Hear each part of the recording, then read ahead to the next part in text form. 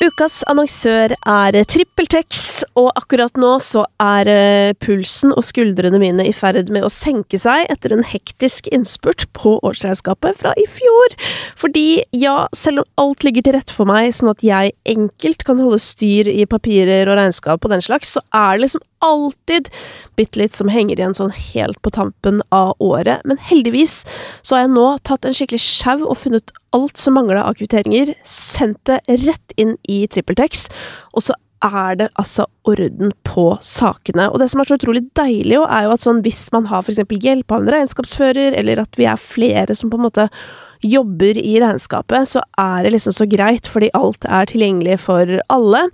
Så nå driver jeg da og lener meg tilbake, mens de andre ferdigstiller og holder på, og det deilig. Og så vet jeg jo at jeg har sjansen til å være enda bedre i 2024, og få enda litt mindre å gjøre et år fra nå, hvis jeg bare bruker TrippelTex-appen og gjør alt som ligger altså å vente på meg for å gjøre livet mitt lettere. Hvis du også har lyst til å teste og få deg et lettere regnskapsliv, så kan du prøve TrippelTex 2 uker gratis ved å gå inn på trippeltex.no/gratis.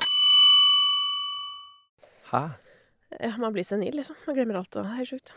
Men det går over etter et halvt år. Så kommer det tilbake igjen? Ja, visst nok. Fordi at du skal fokusere på det som viktigst. Sikkert. Og fordi at det tar så mye kapasitet. Sikkert. Det er jo fint da. Det sånn når du lager album at du blir senil? Ja. Jo, men kanskje. Ja.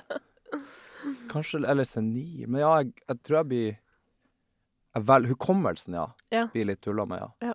Men tilstedeværelsen tror jeg ikke det noe galt med. Nei da, det det ikke her heller. Nei. Heldigvis, vil jeg si. Hvis Men noe, så kanskje mer til stede.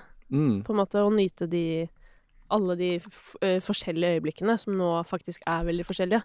Sånn at dette, eller sånn denne praten, på en måte mye mer spesiell nå enn den hadde vært for et halvt år siden. Sant, for du får et sånn tidsperspektiv også. Tidsaspekt på ting. Og på en måte nå det liksom det noe annet, det en fri lomme på en eller annen måte da. Så jeg kommer til å huske den enda bedre, hvis du skjønner. Ja, skjønner jeg godt. Men du, ja. Velkommen Sondre Justad. Tusen takk. Du jo av typen som trekker deg veldig tilbake når du ikke aktuell med ny musikk. Hva årsaken til det, tenker du? For at du gjorde jo liksom et nummer ut av det sist, sånn nå skal jeg slutte på en måte, eller sånn, ikke slutte, men ta pause da. Jeg sa aldri slutt. Nei, du sa ikke slutt, du sa du skulle trekke deg tilbake. Ja, jeg sa vel strengt tatt at jeg skal ta en pause fra konserter. Det var ikke verre det. Nei, en lengre pause fra konserter. Ja. Og så var det overskrifter i VG, eller hvor det var. Men dette var jo da, var det i 2019? Ja. Ja. Så men det kommer frem i saken da. Ja. Men overskriften Sondre tar pause, lengre pause. Snakkes. Ja. Så jeg fikk jo meldinger fra mange som var sånn, nå faen, synd. Ja. Nei, skal du, ja. Men på det tidspunktet, i 2019, visste du da at du skulle spille i Oslo Spektrum om noen år? Ja, det var vel den høsten der vi bestemte oss. Ikke sant? Så det var vel tanken at det skulle være på en måte comebacket. Live comebacket. Ikke sant? Og så var jo ikke tanken at jeg skulle ha en pause fra musikk, for jeg skulle jo gå i studio og skrive låter og dra på gigs til inspirasjon for liveshowet og jobbe med det. Men ja, altså covid forlenget jo alt. Ja. Forlenget jo både den live-pausen og i tråd med det så gikk ting eller på grunn av det så gikk det saktere i studio også. For jeg jobbet med en produsent i Sverige. Og der var det jo stengt store deler av tida. Så jeg måtte vente, og hver gang det var liksom en åpning, så reiste jeg i en uke eller to. Eller inviterte han hit hvis han plutselig fikk lov til å reise til Norge. Vi satt og fulgte med på de her reglene konstant. Ja. Kanskje neste uke du kan reise hit. Ja, så da, men hvorfor tror du det gikk tregt med skriving? Var det bare liksom logistikken, eller var det andre ting også? Nei, altså, jeg skriver jo ting selv hjemme, og så jobber jeg med en produsent på å produsere. Vi produserer det sammen etterpå med, det vil si, instrumentering og sånn. Så skrivinga gikk egentlig ikke så tregt. Jeg hadde skrevet det meste av albumet mitt i slutten av 2019, starten av 2020. Ja. Og kunne potensielt ha gitt det ut i starten av 2020, altså for 2 år siden. Mye av det. Men produksjonene har tatt tid, fordi at det har vært begrensninger på når vi kunne jobbe, og ja, i hovedsak det, tror jeg. Ja, og du er ikke en fyr som bare sender fra deg og bare gjør det ferdig du, og sier fra når du er ferdig? Nei, jeg skal være med i studio, Ja. og sitte der hvert et minutt Ja. til hans fortvilelse. Ja. Det er sånn, kan ikke jeg få sitte litt alene og Ja. se på det her? Så nei, det her skal jeg være med på. Er du en annoying oppdragsgiver? Kanskje. Hva tror du selv? Nei, jeg tror han har satt pris på det også. Ja. Og det var jo på en måte en del av bestillingen, at Ja. jeg skulle være koprodusent på dette albumet. Ja. Og hadde lyst til at vi skulle gjøre det i lag. Men det er jo litt utypisk, tror jeg, for han som jobber mye sånn sessions og session-basert. Ja. Og er vant til å få produksjoner, skisse, og så gjør han det ferdig, typ for en artist, og så er det sånn go eller ikke go fra Ja. artisten.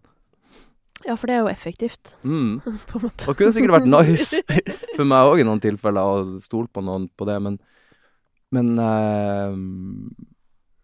når jeg skriver de tekstene og de melodiene, og det er personlig for meg, så vil jeg gå hele veien til døra med de, og kjenne at det blir helt rett på alle mulige måter. At det er den følelsen som jeg ønsker å få frem, som kommer dit da. Sånn at en del av låtene har jo, det er kanskje en grunn til at det har gått tregt. En del av låtene har jeg prøvd 3, 4, 5 produksjoner på. Og virkelig liksom knadd og knadd og knadd. Pause fra meg selv, som var en single vi slapp i høst. Gjorde jeg en produksjon på med han Kalle i 2019. Ja. Og så gjorde jeg en ny produksjon med en som heter David i 2020. Og så gjorde jeg en ny produksjon med en produsent i Norge høsten 2020. Ja. Og så gjorde jeg satt jeg hjemme i Lofoten, og var sånn, det kjennes ikke rett ut. Så satt jeg med sånn her elpiano, som jeg hadde fra barndommen, hjemme på loftet, Ja. med sånn strykelyd. Ja. Så prøvde jeg sånn, eller og så bare, ok, det er litt Coldplay, og det er litt, men det er noe her som kjennes rett ut for denne låta. Jeg har lyst til at den skal være luftig, liksom, og energifull. Ja, for det er Viva la Vida-låta di. Ja, det føltes sånn, og så har jeg prøvd alt jeg kan for å dra den mega retning, også, men med noe av den strykegreia i bunnen da. Og så sendte jeg taleopptak til han Kalle i Stockholm, og sa, det her tror jeg er retninga. Og det var da fjerde produksjon. Ja. Så det er kanskje en grunn til at det har gått litt tregt også, at Ja. jeg er litt sånn, jeg vet ikke, nøye på det der. Ja. Men da lurer jeg på en ting. Bare fordi jeg vet med meg selv at hvis jeg hadde på en måte gitt, hva skal jeg si, eller spurt litt rundt sånn, kunne du hjulpet meg å liksom klippe dette, eller du vet sånn. Ja, eller produsere i ditt tilfelle da, og så bare sånn, nei. Ikke det heller. Bare, hvordan er det når du da må si sånn, takk for at du prøvde, men det er ikke riktig. Det er litt ondt, og jeg er ganske konfliktsky også. Ja. Men jeg har fått litt mer, hva skal jeg si, litt mer ryggrad på det der med årene. Og så tror jeg det har hjulpet meg å tenke at det her handler ikke om meg, på en måte. Det her handler om låta. Jeg kjemper for denne låta, og denne låta er viktig i livet mitt. Det er mitt barn, på en måte. Og når jeg ikke prøver å skille liksom, det personlige, og tenke at det her er barnet mitt, og jeg vil det beste for den, så gjør det litt enklere å si sånn at den her trenger noe annet enn akkurat det. Og det kan godt være at du er rett person, men vi må prøve noe nytt. Og hvis den personen ikke da har energi eller lyst til å prøve noe nytt, så er det jo streit å prøve det med noen andre. Ja. Er det så enkelt, altså? Ikke helt. Nei, for hvis det er det, så må du gjerne komme og kurse meg. Nei, men det er i hvert fall noe da. Og det er liksom, det har hjulpet meg litt på vei å klare å skille på det. Ja. Ja. Og jeg tror egentlig de fleste har respekt for det. Jeg merker selv at jeg har respekt for folk som er tydelig, mens med en gang noen er... Også kvinner? Også kvinner. Skal jeg si kontroversielt her i dag. Nei, men altså... Nei, men det er jo, du vet jo det. Altså, tydelige kvinner er bitch, liksom, og tydelige menn er bare tydelige. Ja, eller jeg oppfatter ikke det sånn. Nei, Men det er jeg bra. skjønner at Det er derfor jeg det er en spør. tendens. Ja. Ja. Nei, men jeg merker at jeg har respekt for folk som er tydelige. Mm. Og at det er noe jeg kan beundre i det. Og så kan det være litt hardt av og til å få en tydelig beskjed. Mm. Men så er jo det enklere å svelge òg enn noen som er veldig sånn her, eller sånn 'Unnskyld, jeg var bare Jeg håper ikke du får dårlig samvittighet, og nå det var ikke meninga det, og du må ikke ta det personlig, og det var Ja. ikke Mens jeg er sånn Det her er ikke personlig. Mm. Det her handler om denne låta. Jeg har skrevet den om det og det og det. For meg er den det her, Mm. og jeg vil at det skal være det. Mm. Så forhåpentlig så har de jo respekt for det, og Mm. tenker at det er en ja, hva skal man si integritet eller stolthet i det, på en måte. Ja, det er jo din merkevare, som det heter. Eller sånn, nei, men det er det jo. Og det er jo på en måte sånn, i det du begynner å ta lett på den, så har du på en måte mistet det du har. Ja. Det kan man jo ikke. Nei, også først og fremst selvfølelse. Ja. Eller altså i respekt for det som er blitt skrevet, som er Det er jo en grunn til at jeg har tatt det dit at jeg vil spille inn. Det er for at jeg liker det. Ja. Og det gir meg noe. Ja. Når jeg sitter og spiller det hjemme på piano eller gitaren, liksom. Men du har jo også joinet TikTok nylig. Ja. Og jeg tar det jo opp fordi det har blitt et veldig populært tema i denne podcasten. Fordi det er jo TikTok-podkast. til alles, eller til veldig mange artisters store frustrasjon. Så er jo det et sted det er lurt å være, på en måte, fordi det er jo en potensiell kilde til veldig mye greier, som noen ville tenkt at det var dumt å ikke prøve seg på. Ja. Og jeg må si jeg ble overrasket da du dukket opp. Ja. Surprise. Mest fordi du slår meg liksom ikke som en fyr som elsker å bruke masse tid på å være på internett sånn på generell basis. Eller se for meg at du er sånn som i hvert fall prøver å holde skjermtiden nede. Ja, det gjør jeg. Om du ikke får det til. Jeg prøver virkelig å holde skjermtida nede. Ja. Men jeg er jo på Instagram og Facebook og bruker jo litt tid der, og på Snapchat. Ja. Og så kjente jeg vel på at det var noe spennende og nytt med det. Og jeg har hatt det liksom der i det fjerne ganske lenge, og har vært innom et par ganger i fjor og i forfjor og kikket litt. Mm. Men så har jeg ikke følt at jeg hadde kapasitet til det. Jeg har nok brukt veldig mye tid og energi på å skape mitt egne lille univers, på en måte. Mm. Jeg har laget et annet fellesskap som heter Reisen til Spektrum, hvor jeg prøver å interagere og bli kjent med de som skal på konserten. Mm. Og det har tatt sykt mye kapasitet og tid kombinert med å lage et album. Så nå når det på en måte har satt seg litt, Ja. og jeg har en slags plan på hvor jeg vil med det Reisen til Spektrum, og albumet er ute, så kjente jeg, ok, nå er jeg klar. Nå har jeg lyst til å sjekke ut noe nytt og bli kjent med det her. Og så gikk jeg inn der. Og så var det veldig gøy. Ja. Og litt sånn ny glød, på en måte. Mm. Det var noe ja, føltes som at Instagram var kjedelig. Men ikke kjedelig, men i forhold til det, kanskje. Men det er jo kjedelig forhold, for det er jo veldig statisk, på en måte. Det er noe annet.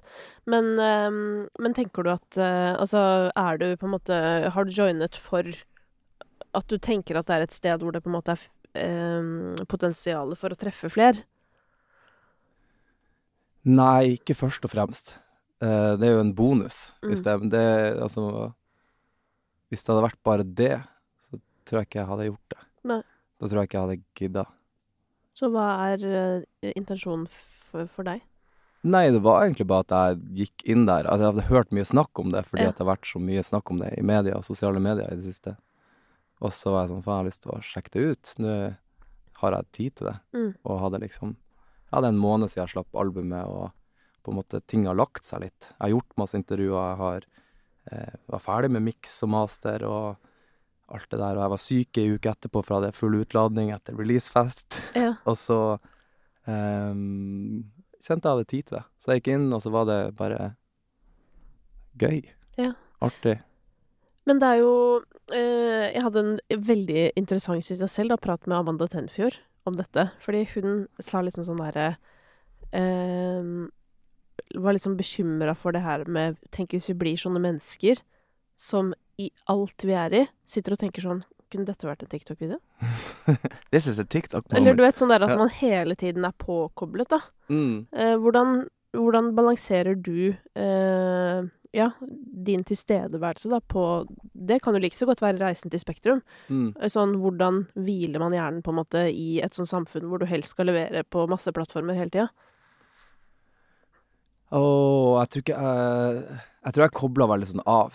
Så når jeg sitter her med deg nå, så sitter ikke jeg og tenker sånn, det her kunne vært et TikTok-øyeblikk. Eller når jeg spiser med mamma middag. Men jeg tar jo mye bilder og video i hverdagen min, fordi at jeg synes at det er givende. Ja. Kanskje også fordi jeg fikk meg kjæreste for et par år siden, eller en stund siden, og han tar mye bilder av ting som er sånn her, jeg tror jeg begynte å se liksom det store i det lille litt mer. Og sånn, jeg synes det er hyggelig å ha minner fra ting jeg gjør. Så jeg har jo mye mer video og bilder på telefonen min nå, enn jeg hadde i hverdagen for et par år siden. Ja. Og en del av det kan passe til TikTok. Men jeg tror ikke jeg kommer til å tenke sånn i hverdagen, at jeg hele tiden går og tenker sånn, er det her TikTok-øyeblikk? Nei, jeg har jo litt den sykdommen, men det er ikke på en måte for min egen TikTok. Det er jo mer at jeg bare har det generelt på ideer, for jeg går hele tiden og er sånn her, ok, hva kan jeg lage neste år? Hva kan jeg, altså, for meg er det liksom, det er jo ikke en sykdom på en måte, men det er vanskelig å skru den av, altså. Ja, men jeg skjønner. Det er noe, jeg vet ikke, til en viss grad er jo det kanskje gøy og sunt, at man kan se ting litt utenifra i noen tilfeller. Men det må jo ikke prege livskvaliteten, eller. Men jeg har jo tenkt at sånn når vi skal på turné i sommer og spille på festivaler, at jeg har lyst til å få filmet det. Og at jeg har lyst til å ha i bakhodet at jeg kanskje skal poste noen av de videoene noe sted etterpå. Fordi at det har jeg ikke tenkt så mye på før. Jeg har fått filmet veldig mye av det vi har gjort. Ja.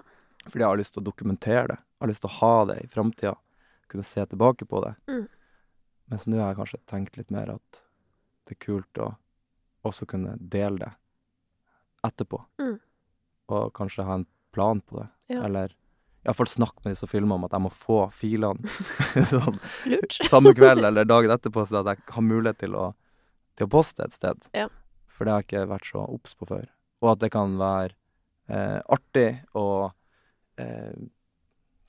dele det. Artig å dele med flere folk, og det er en litt sånn følelse at når man går av scenen, så er det jeg og bandet og teknikerne som har delt det. Og at det oppleves som helt sykt, liksom. Det er uvirkelig, det vi får lov til å oppleve på de konsertene. Og jeg har mange ganger kjent på at jeg skulle ønske at familien min stod på sidescenen, eller at flere venner stod på sidescenen, eller at jeg hadde en kjæreste som kunne stå på sidescenen, liksom. Eller at man kan dele det på internett med flere. Flere. Og det tror jeg ikke handler om et bekreftelsesbehov, det tror jeg handler om at man vil dele noe som er helt sånn uvirkelig, for at det skal bli mer virkelig, på en måte. Og at det skal, jeg vet ikke. Ja, sikkert det. Men apropos sidescenen, jeg har stått på sidescenen en gang du har spilt. Oi. Det var helt, ja, det Hvor var kaos. Nei, jeg lurer på om ikke det var på Stavern, ja. Kanskje i 2019? Nei, før det, tror jeg. Ja. Du spilte på... Jeg har spilt der 2017 og 2019. Ja, da var det 2017. Ja, det var helt kaotisk. Det var jo da... Men det er jo det... Altså, dine konserter, de er jo uvirkelige, og tidvis irriterende hvis man har lyst til å høre deg synge. Fordi man hører bare alle synge. Det er bare så jævlig høy allsang. Og det, når du sier det, så er det helt uvirkelig for meg. Ja. For det er så fjernt. Så lenge siden jeg har opplevd det. Ja. Og sikkert nettopp det fordi at det er så absurd i det skjer. Ja. Så er det lett å glemme det. Ja. Eller ikke... Ja. Altså, tenk at man skal oppleve det igjen. Du har jo inner, så du hører jo på en måte mer av din egen konsert enn de fleste andre på konserten, hvis du skjønner. Ja, det har jeg ikke tenkt på. Men det er jo jævlig gøy, da, for det er jo sånn... Men dette har jeg fortalt deg før en gang. Du spilte på Rockefeller eller noe, så sto jeg ved siden av Chirag, og han var bare sånn, fuck. Hva er det han her gjør, liksom? Bare, hva er dette? Fordi nettopp det skjedde, ikke sant? Man hørte jo, det var sånn, enten så var du med, eller så var du på en måte ikke med i gjengen litt en gang, hvis du skjønner. Shit. Nei, for da føler man seg på utsida. For at Ja, man ikke litt. synger. Ja, og det er interessant, fordi det er jo litt det på en måte du gjør med Reisen til Spektrum også. Og for de som ikke vet det, så er det jo da at du har satt opp først en konsert, men som da har blitt til 2 konserter i Spektrum. De skal spilles på senhøsten. Ja. Men i den forbindelse så har du også da laget noe spesielt for fansen, kan man vel si. Ja, jeg synes det er vanskelig å beskrive det, men det er jo et slags, det er jo et prosjekt, Ja. hvor Det er veldig de populært å som, kalle ting for prosjekt ja, for men tiden. det er veldig åpent å si prosjekt. Nei, men det kommer jo fra et sted. Det kommer jo fra det stedet at jeg satt og hadde en samtale, hvor jeg beskrev hva som var viktig for meg på en konsert, og det er kontakten med publikum. Og jeg drives mye av det at vi kjenner på et fellesskap, at vi er en del av noe større i lag. Og så skal jeg spille i Spektrum for 8 til 10 000 mennesker, og var sånn, hvordan kan det kjennes nært og personlig i denne sammenheng? Og da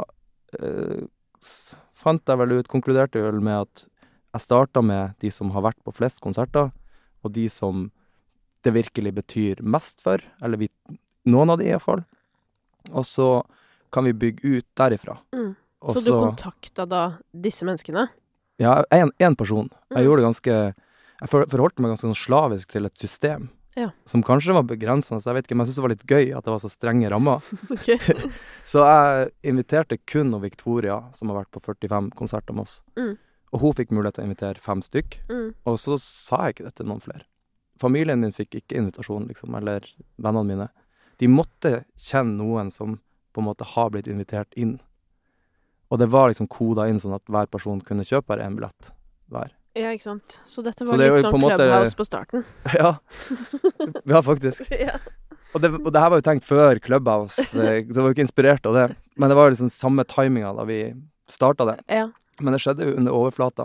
Så det var jo ikke, jeg snakket ikke om det i sosiale medier, og jeg snakket ikke om det i intervjuer. Jeg snakket bare med de som var der inne. Og det føltes... på ene siden så var jeg litt redd for at det skulle oppleves som ekskluderende, fordi man ikke treffer, og fordi som ikke blir invitert inn. Men på andre siden så tenkte jeg at det her er bare starten, og vi skal et sted. Og det var noe stort ved at det her var noe som bare vi hadde, som ikke vi delte med omverdenen, som forsterket det litt, og som gjorde at det ble en trygg plattform for å dele ting jeg ikke delte med alle. Og for de som var der også, så har det mange som har delt veldig personlige og fine, artige ting med meg der. Ja, hva er det, et forum liksom? Og det er jo en nettside med et kart, som viser veien fra leiligheten min i Tøyengata til Spektrum, som tar 9 minutter å gå, som vi bruker da 1,5 år på. Og så postes det ting i ulike hus og gater og bygg, ettersom vi beveger oss steg for steg mot Oslo Spektrum. Og da er det sånn at hvis du bor i ruta der, så kan det hende at jeg dukker opp i leiligheten og spiller en konsert. Så jeg hadde stuekonsert liksom hos noen som bor i ruta. Ja. Eller hvis du er på Grønland Bazaar en dag, så kan det hende at du treffer på meg der, at jeg har et prosjekt der. Ja. Så det er også litt sånn strikt, men som også gjør at jeg tenker utenfor boksen litt, for jeg ville kanskje aldri ha spilt en konsert på Grønland Bazaar ellers, men fordi at det er en del av det er ikke et kunstprosjekt, men fordi at det er en del av et prosjekt, så kan jeg tillate meg å gjøre en del andre typer til ting som jeg ikke ville gjort ellers. Men til folk som eventuelt driver med idéarbeid også da, så skal det jo sies at det å nettopp snevre inn mulighetsrommet sitt, det er jo ofte da gode ideer kommer. Fordi at hvis det er sånn, du kan gjøre hva du vil, da er det jo umulig å komme på noe. Men det er sånn, du kan få gjøre ting mellom leiligheten din og Oslo Spektrum. That's it. Da er det sånn, oi, for da må du liksom begynne å se bare sånn, ok, hva har vi da? Ja, da har vi bare dette. Vi har en elv. Ja, men da er det sånn plutselig da kan du sikkert plutselig komme opp med liksom 40 ideer på flekken sånn, i stedet for at du har alle muligheter og ikke kommer på en dritt. Så det er veldig lurt. Ja, det er det. Og det har vært veldig gøy. Ja. Og så tror jeg det har gjort, som var målet, at når vi kommer til Spektrum i november, så føler jeg at jeg kjenner veldig mange av de som skal på den konserten. Jeg har et mål om å treffe et par tusen av de fysisk før vi er i Spektrum sammen. Mm.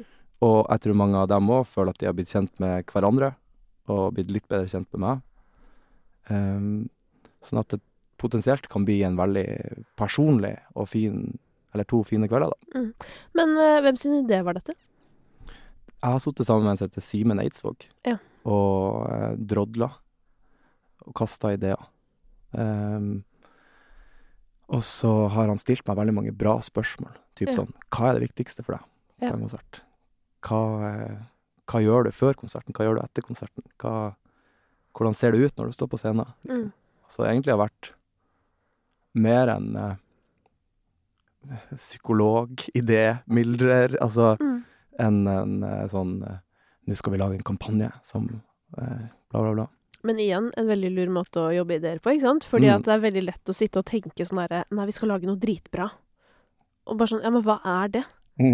Og når sitter du igjen med følelsen av at noe er dritbra? Det er jo hvis du lager noe som betyr noe for deg, som på en måte er viktig for deg. Så det er jo der man må begynne. Og ja, jeg føler at jeg ser så mye rundt meg at folk begynner i feil ende.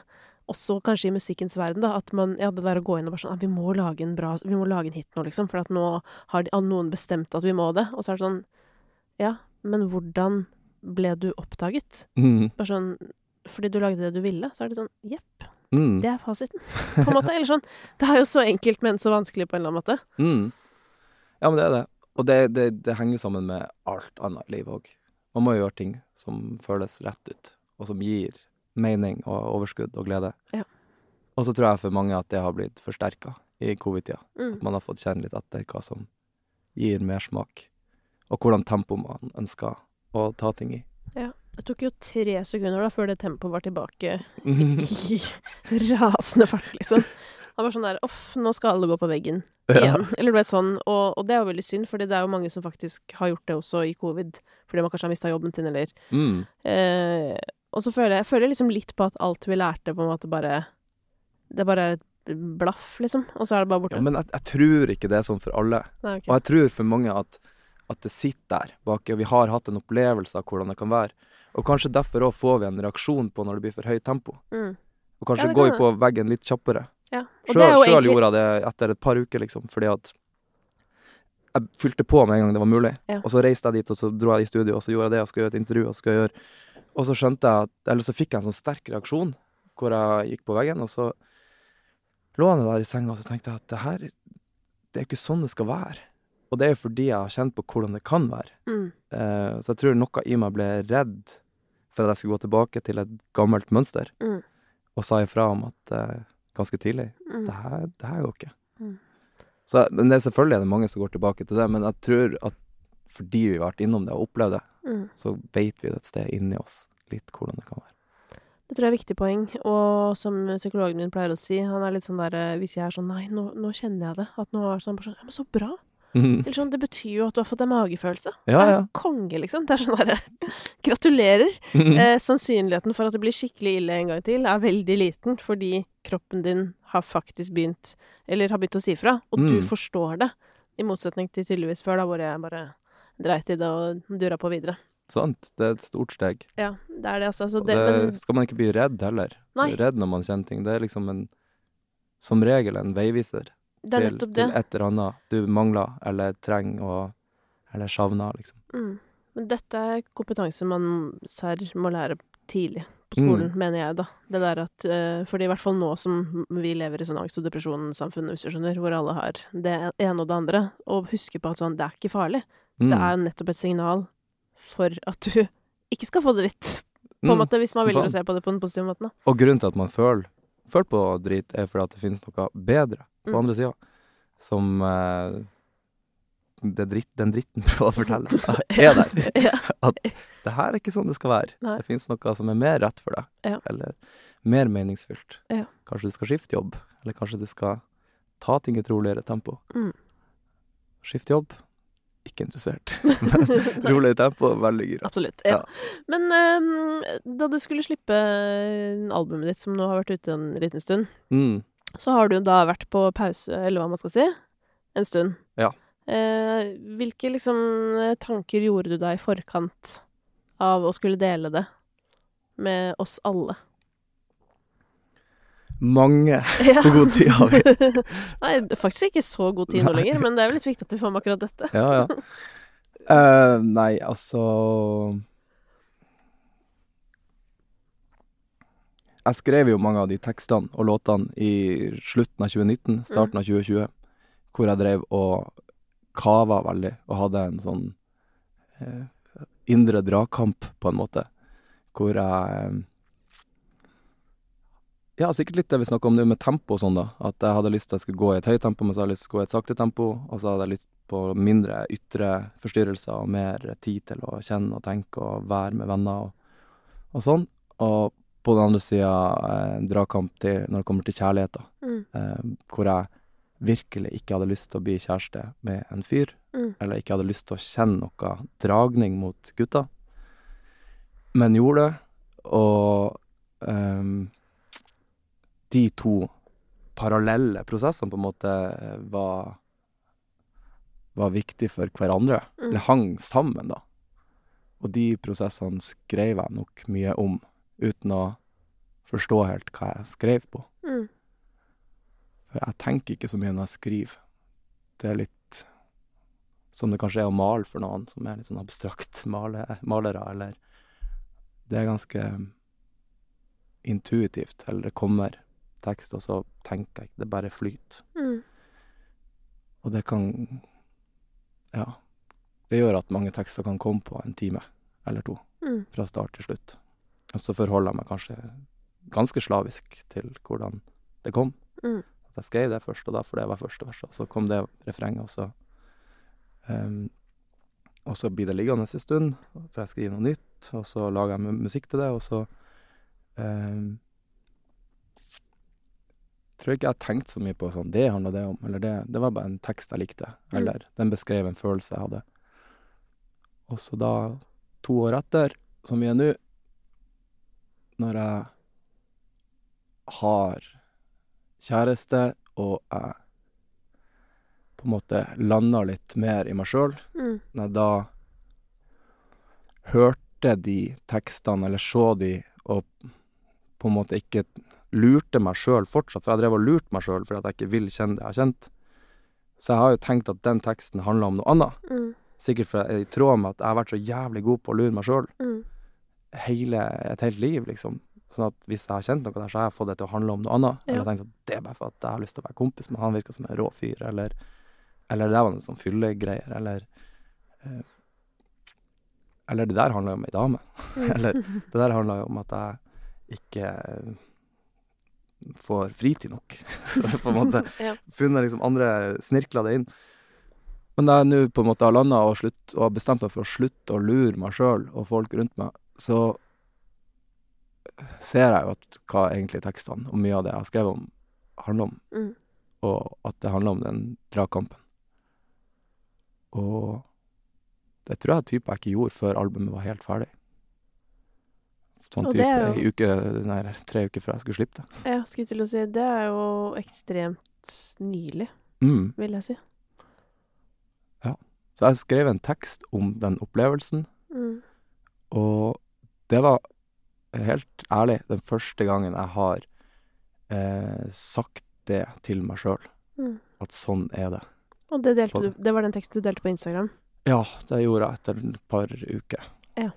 Så, og det var ekkelt å skrive, for det ble liksom så ekte. Jeg visste ikke helt først hva jeg skulle med den teksten. Jeg prøvde å skrive det for å være så konkret som jeg kan, for det har ikke vært i de tekstene. Det er mye sånn snirkling. Du er ikke en konkret type, Sondre. Sorry, men den prisen skal du ikke få. Nei. Så da delte jeg den med venner, familie og kjæreste. Ja. Fordi at det føltes som et naturlig steg å prøve å være ærlig der. Og så etter en stund så følte jeg at det hadde vært fint å dele den med andre. Først og fremst for meg selv. Og så tenkte jeg jo at hvis det kan hjelpe noen, eller andre har kjent på lignende ting, så kunne det jo være veldig fint. For jeg ville ha satt pris på å lese en sånn type tekst. Enten det handler om kjærlighet eller noe annet man strever med, og forstå at vi er mange som strever med mye forskjellig, og vi er mange som lurer oss selv med mye greier, og du er ikke alene med det, liksom. Men du blir berørt når du snakker om det nå? Ja, det blir jeg jo, og det er jo for at det er ferskt for meg å snakke om det. Så, altså sykt ferskt. Selv om jeg har vært i et forhold en stund, så er det typ, jeg har aldri sagt det til han noen gang at sånn er det. Men hva var responsen fra den innerste sirkelen da? Og det var veldig fint. Det var jeg vet ikke, jeg ga de vel en mulighet med å være ærlig til å forstå, eller til å altså, klisjé og basic informasjon, men det eneste vi trenger og vil er jo å bli sett og forstått. Og jeg føler meg veldig sett og forstått i veldig mange setninger, men akkurat der har jeg nok ikke gitt folk helt muligheten til det. Nei. Så det var mange gode samtaler, og spesielt ja, liksom med familie og bandet mitt og kjæresten min. Men det var en ting jeg altså jeg ble jo så, på en måte så glad da jeg leste den teksten, fordi jeg tenkte sånn, jeg visste jo ikke at det var så nært i tid som det du forteller nå. Jeg tenkte jo at kanskje du har tenkt på det liksom, eller kanskje du skrev den teksten for et år siden, altså hva vet jeg på en måte. Men det var nettopp da, det føltes som noe sånn, det er det mest konkrete jeg kanskje har sett deg formidle på en måte, på den ene siden, men så var det også en ting som jeg fikk skikkelig oppriktig vondt av, og som jeg faktisk begynte å gråte av da jeg leste teksten, og det var det her med at du har liksom kjent på at du har følt deg ekkel på en måte, fordi du har kjærlighet til menn, på en måte. Og dette snakket jeg litt med Nils Beck om, at jeg tror at sånn vi som er sånn privilegerte, vokst opp i byen, bor i byen, tenker liksom ikke at det er noe, at det er en følelse folk føler på, altså skjønner du? Fordi det er så lett for meg å bare tenke at sånn, men herregud, samme det, vær som du vil og gå som du, altså, alt er bra, hurra, liksom. Men så, og du bor i byen, kul fyr, du er jo med alle slags folk, og du vet jo selv på en måte også at sånn, alt er lov da, som de sa i Skam på en måte. Og så likevel så kjenner du på det du beskriver. Og da blir jeg sånn, hva er galt med samfunnet, liksom? Ja, men skjønner du, jeg får liksom den der, fuck, liksom, hvorfor føler du på det? Nei, det er altså, miljø selvfølgelig er jo relevant, men det er jo genetikk også sikkert bare. Vi er forskjellige. Sikkert mange fra bygdene som har det helt fint, og må si at mange av de modigste folkene jeg har møtt, har jo vært folk i det skeive miljøet, eller venner, artister som er skeive, liksom, og for en modighet, og for en slags sånn trygghet i seg selv, og mange deler det jo når de er kjempeung. Men for meg har det vært liksom, jeg vet ikke, jeg tror bare virkelig ikke hadde lyst og vært skikkelig god på å lure meg selv. Jeg har vært gått all in i det. Men har du også trodd på det på en måte lenge? Ja. Ja, jeg har trodd på det. Jeg har virkelig hatt det fint i mange øyeblikk med damer, og har datet flere, og liksom,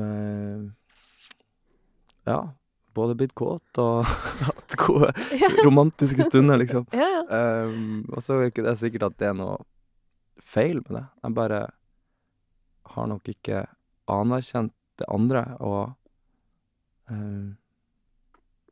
han blir veldig konkret. Går fort frem. Men nei, altså jeg har ikke anerkjent det andre, og det har liksom vært noen dører der som jeg ikke har tort og ville åpne. Sånn at jeg har nok vært så god på det at jeg ikke har trodd på det selv.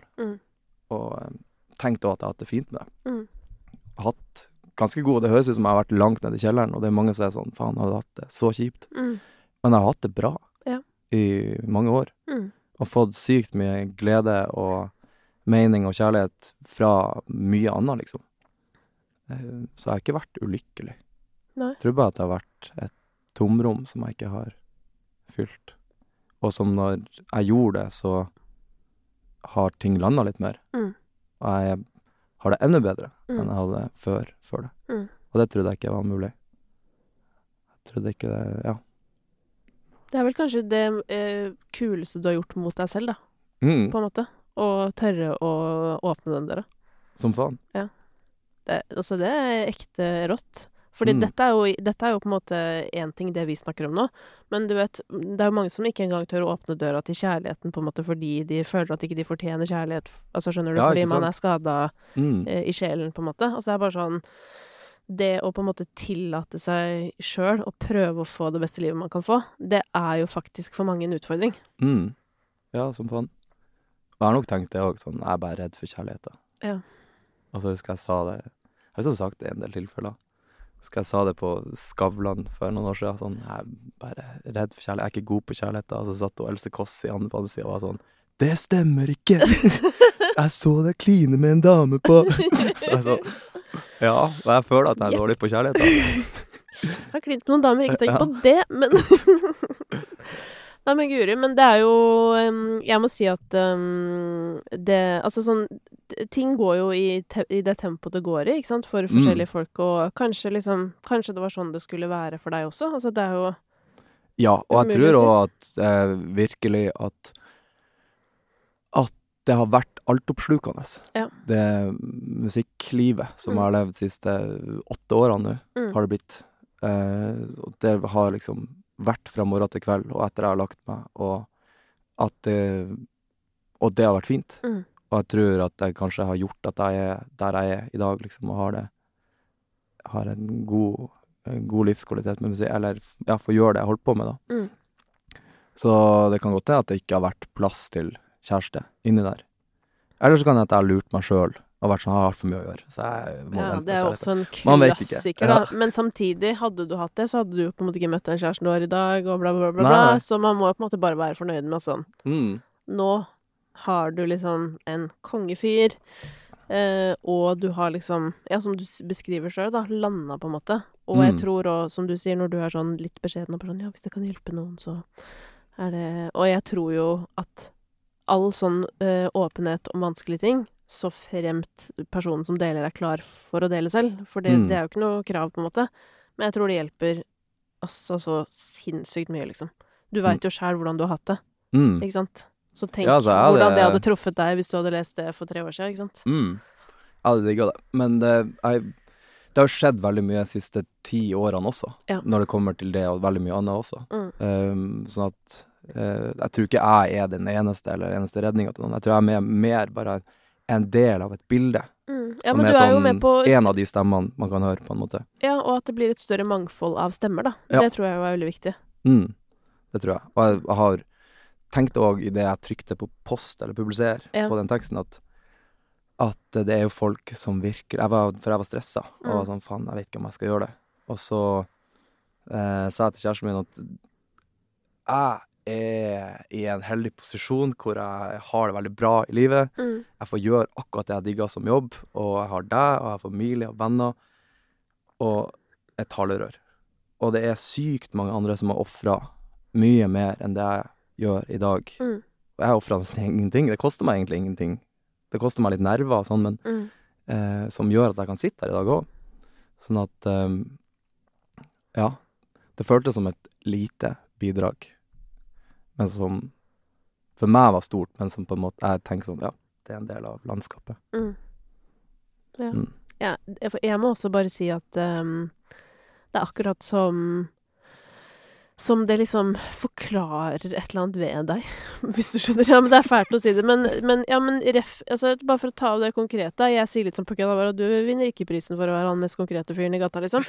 Men det er liksom innimellom sånn der opp igjennom at jeg har tenkt sånn her, fader, du er litt sånn tåkefyrste-aktig på en måte, og det er veldig lett, og det kan godt hende du er det litt også, altså. Hva er tåkefyrste? Det er sånn som bare snakker veldig sånn, det er mye sånn... Svevende som ting. Ja, svevende på en måte. Og du er jo litt det også, sikkert, men det gir, altså sånn, det kan jo hende at du faktisk bare har svevd litt, hvis du skjønner. Jo, men det tror jeg. Og det tror jeg man kan høre litt sånn i musikken og også, at det er mer det mer bass nå, liksom. Det mer ro på enkelte partier, og en del av låtene kanskje ikke like sånn umiddelbar i fjeset ditt. Nei, men men på en annen side er det jo mer råskap i låtene, da. Også i ordene, kanskje. I energien. Som igjen kanskje som kanskje oppleves på et eller annet nivå som mer konkret, da. Altså eksempel Sorry, på en måte, som var første låta du slapp fra denne plata her. Som jeg personlig syns er en av de virkelig bedre, på en måte, du ever har gjort. Jeg syns altså det er veldig Det er bra stykke arbeid. Takk. Ja. Men det er det jo. Eller det vet du, eller sånn det. Det vet du. Nei, jeg vet ingenting. Men jeg var stolt av den da vi slapp den, ja. Ja. Og det tror jeg er enklere å si, for at det er liksom, det er vi. Ja. Det er ikke bare meg, det er vi som har jobbet med laget, og en Karle produsent, og alle de som var med på musikkvideoen, som har forsterket den følelsen.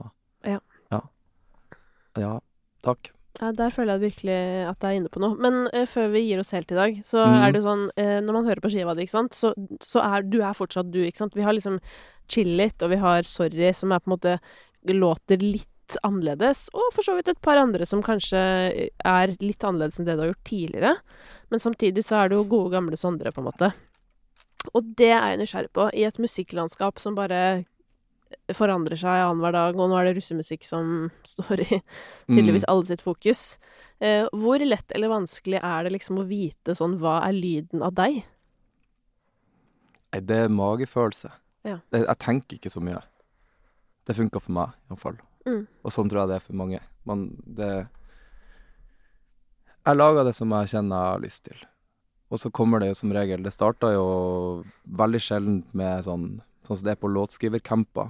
Mange i popbransjen holder på med det, at man drar et sted, og så er det en beat, og så skriver man en greie over det. Men for meg er det jo, alt startet med piano, eller gitar. Litt sånn tradisjonelt, gammeldags, viseaktig måte å skrive på. Ja, det er jo faktisk det. Men det er jo det romantiske bildet av artisten, da.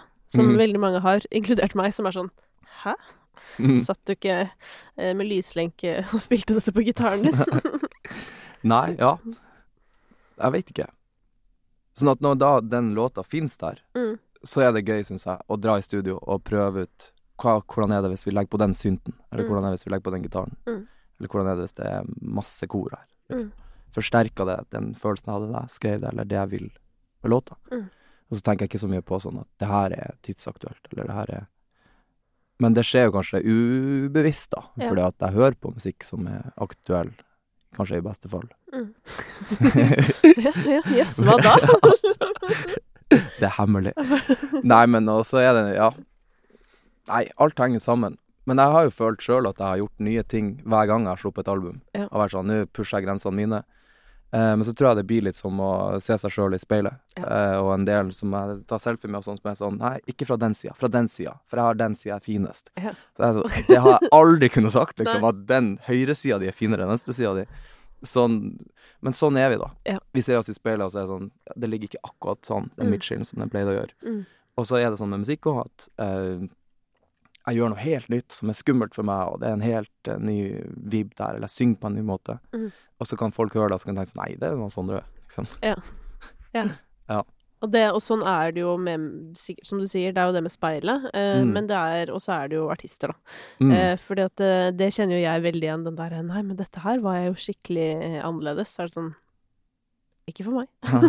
Men jeg skjønner jo det også, på en måte, at når du sitter og er så dypt inn i noe, og du egentlig føler sånn, ja, men dette er det jeg pleier å gjøre, og hvis du går litt til venstre da, så oppleves det jo annerledes for deg. Men du jobber jo med en svensk type som du har name-droppet noen ganger her, Kalle. Hvorfor jobber du ikke mer med norske produsenter? Det skulle jeg gjerne gjort. Det er bare, jeg jobbet mye med han Thomas Eriksen i Norge, på de 2 første albumene mine. Og jeg har det nesten aldri så bra som når jeg er i studio med han Thomas Eriksen. Vi har det dritkult i lag. Artig type. Ja.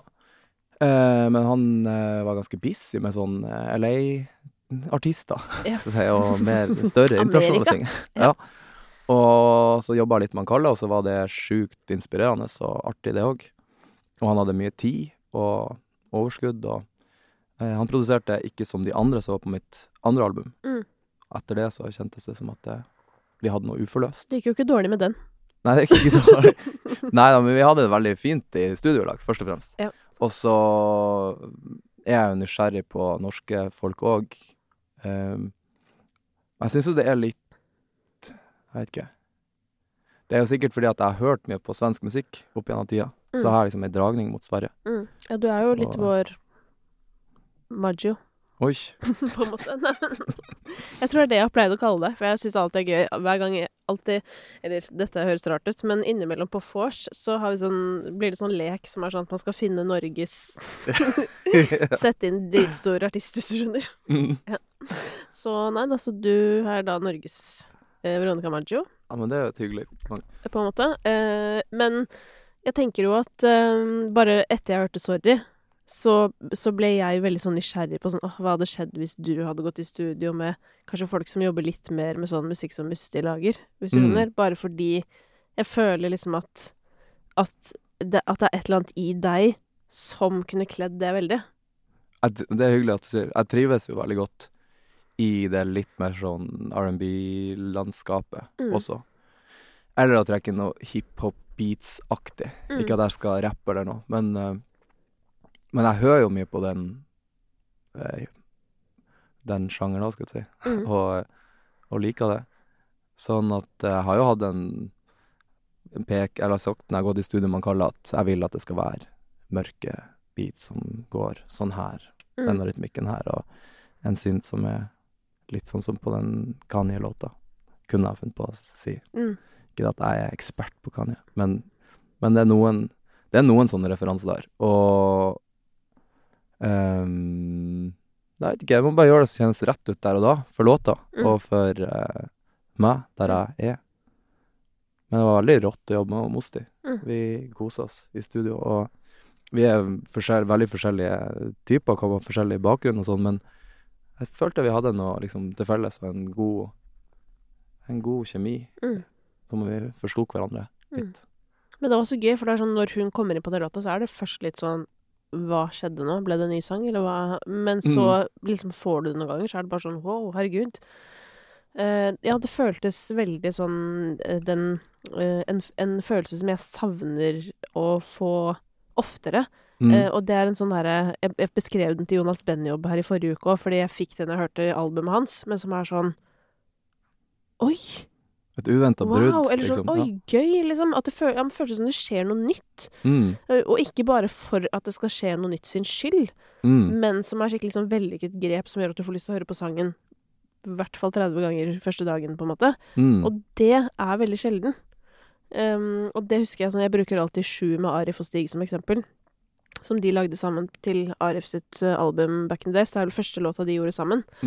Og første gang jeg hørte den, da var jeg sånn, fy fader, nå har norsk musikk blitt jævlig hipt, liksom. Eller sånn, da fikk jeg sånn, nå ruller det her.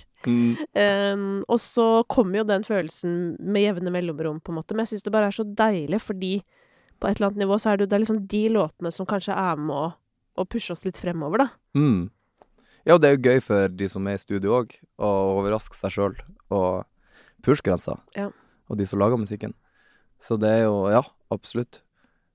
Og så er det sikkert litt tilbake til det med speilet da, at jeg føler at jeg overrasker meg selv oftere enn det gjør når man ser det utenfra, på en måte. Men ja, samarbeid er jo nice når det gjøres rett, eller når det kjennes rett ut for tematikken, kanskje først og fremst. Ja, fordi apropos Veronica Maggio, hun er veldig imot det. Sånn faktisk. Hun bare synes det er whack, liksom. Og det synes jeg var så gøy, for jeg har aldri tenkt på det før. Fordi for meg som på en måte lytter, så er det bare mer sånn, herregud, det de har lagd. Altså sånn, fordi på papiret kan ting se så gøy ut, men hun var sånn der, hvorfor skal jeg det? Hva er poenget med det? Det er sånn sykt random at 2 som ikke kjenner hverandre skal synge en sang sammen. Hvorfor skal de det? Eller var det så jævlig deilig? Jeg ble sånn, det var helt mind-blowing, for jeg satt inn etterpå bare, ja, hvorfor i helvete skal de det? Det er jo ikke noe poeng. Nei, men det må jo komme fra et sted da. Ja, og det må helst være ekte da. Det må helst være man kjente faktisk hverandre, eller man hadde hatt en god opplevelse i lag på byen, eller at det er en tematikk da, sånn som på Sorry, hvor jeg synger om fremmedgjøring, typ, og det har ikke vært på plass i seg selv, og så hørte jeg albumet til Musti før det ble sluppet, og så hørte jeg en del av tekstene der, og var sånn, faen, hun vet litt hva jeg synger om her. Så Så sendte jeg jo teksten og låta, og sånn, hva kjenner du? Og så fikk jeg tekst tilbake ganske kjapt, som var sånn følelse av, yes, hun forstår. Ja. Og det er et nytt perspektiv på det temaet jeg synger om. Og da synes jeg det er kult. Ja. Men jeg synes også for eksempel prosjektet til Nils Beck da, det er sånn som Veronica sikkert hadde syntes hadde vært dritt, men det synes jeg var jævlig. Men det har jo en annen på en måte overordnet funksjon, som handler om å fortelle de historiene også, at kjærlighetsstøter mellom menn ikke eksisterer i den norske sangboka, og det er jo mer en sånn på en måte fiksjon da, man lever seg inn i noe, man har jo ikke tid forhold. Og det er jo ofte fiksjon i sånn kjærlighetsstøter, men det råeste er jo hvis man ser noe som er real da. Ja. At man skriver. Så hvis du og din kjære lager en duett, så er det konge. Det hadde vært Vi gleder oss. Gjerne. Du må ta imot en gitar. Ja, stemmer det. Så vi må rappe opp her. Vi kunne jo holdt på i en evighet, men la oss plukke opp tråden etter du har gjort... Etter å ha hentet gitaren. Ny podcast om en time. Jepp. Tenkte på etter Spektrum. Det hadde vært skikkelig gøy å debrife. Ja, kult. Gjerne. Og tenk at du skal det. Fy fader, det er sjukt. Ja, det er absurd. Ja. Bra jobba. Takk. Takk for praten, Sander. Takk for praten. Ever catch yourself eating the same flavorless dinner 3 days in a row? Dreaming of something better? Well, HelloFresh is your guilt-free dream come true, baby. It's me, Keke Palmer. Let's wake up those taste buds with hot, juicy pecan-crusted chicken or garlic butter shrimp scampi. Hello Fresh. Stop dreaming of all the delicious possibilities and dig in at HelloFresh.com. Let's get this dinner party started.